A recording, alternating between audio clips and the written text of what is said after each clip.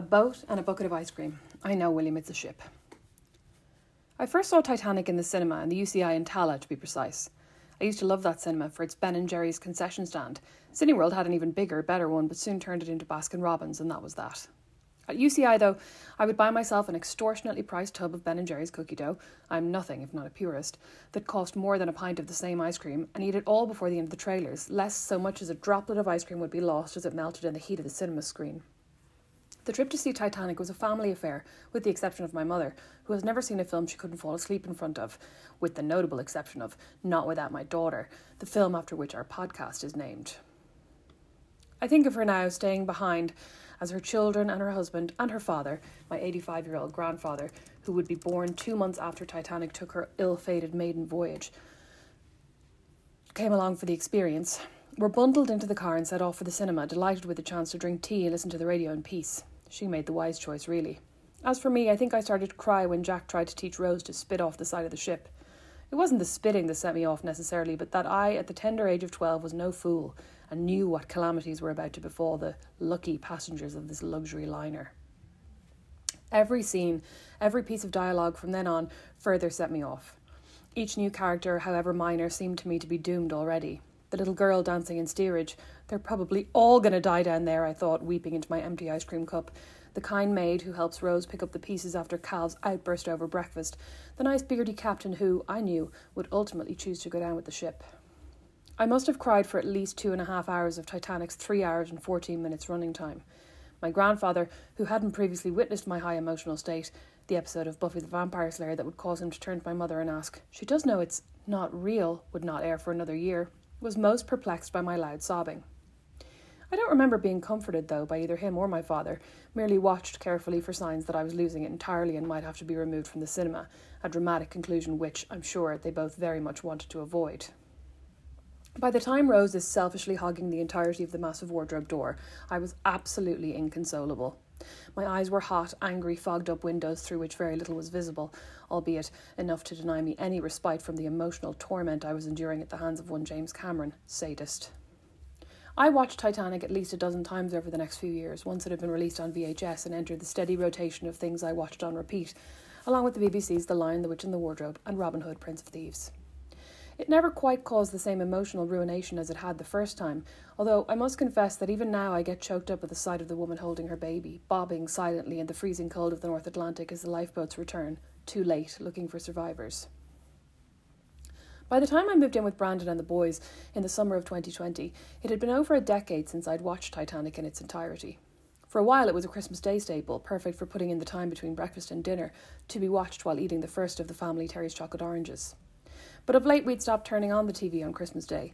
Dad would read a book on his laptop and I would read a book on my Kindle, and Mum would busy herself in the kitchen, and occasionally we would break from our reading to peel potatoes or set the table, but the television rarely featured. I forgot about Titanic altogether. Until 2021, when, with little to no explanation, our then 8-year-old William discovered Titanic. The ship, the tragedy, the film, the films. He came home from school one day, to quote him, a Titaniac, full of facts and figures and enthusiasm for a film that, to be honest, we weren't sure was quite suitable.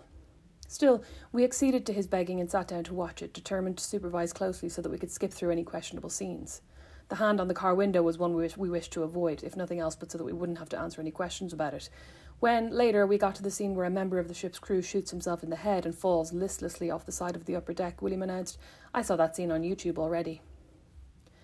That Christmas, he asked for the newly released Lego Titanic set, a gift that would set us back a cool $800.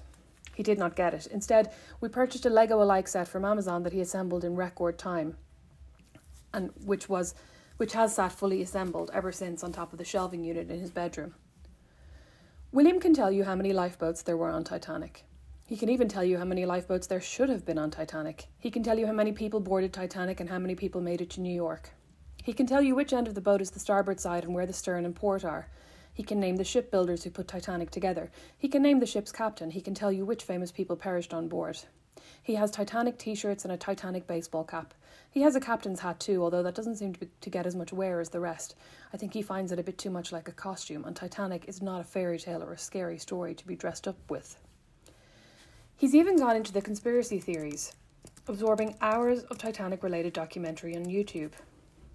Some people say it wasn't even the Titanic that sank, he told me once, because of the letters they found on the bottom of the ocean.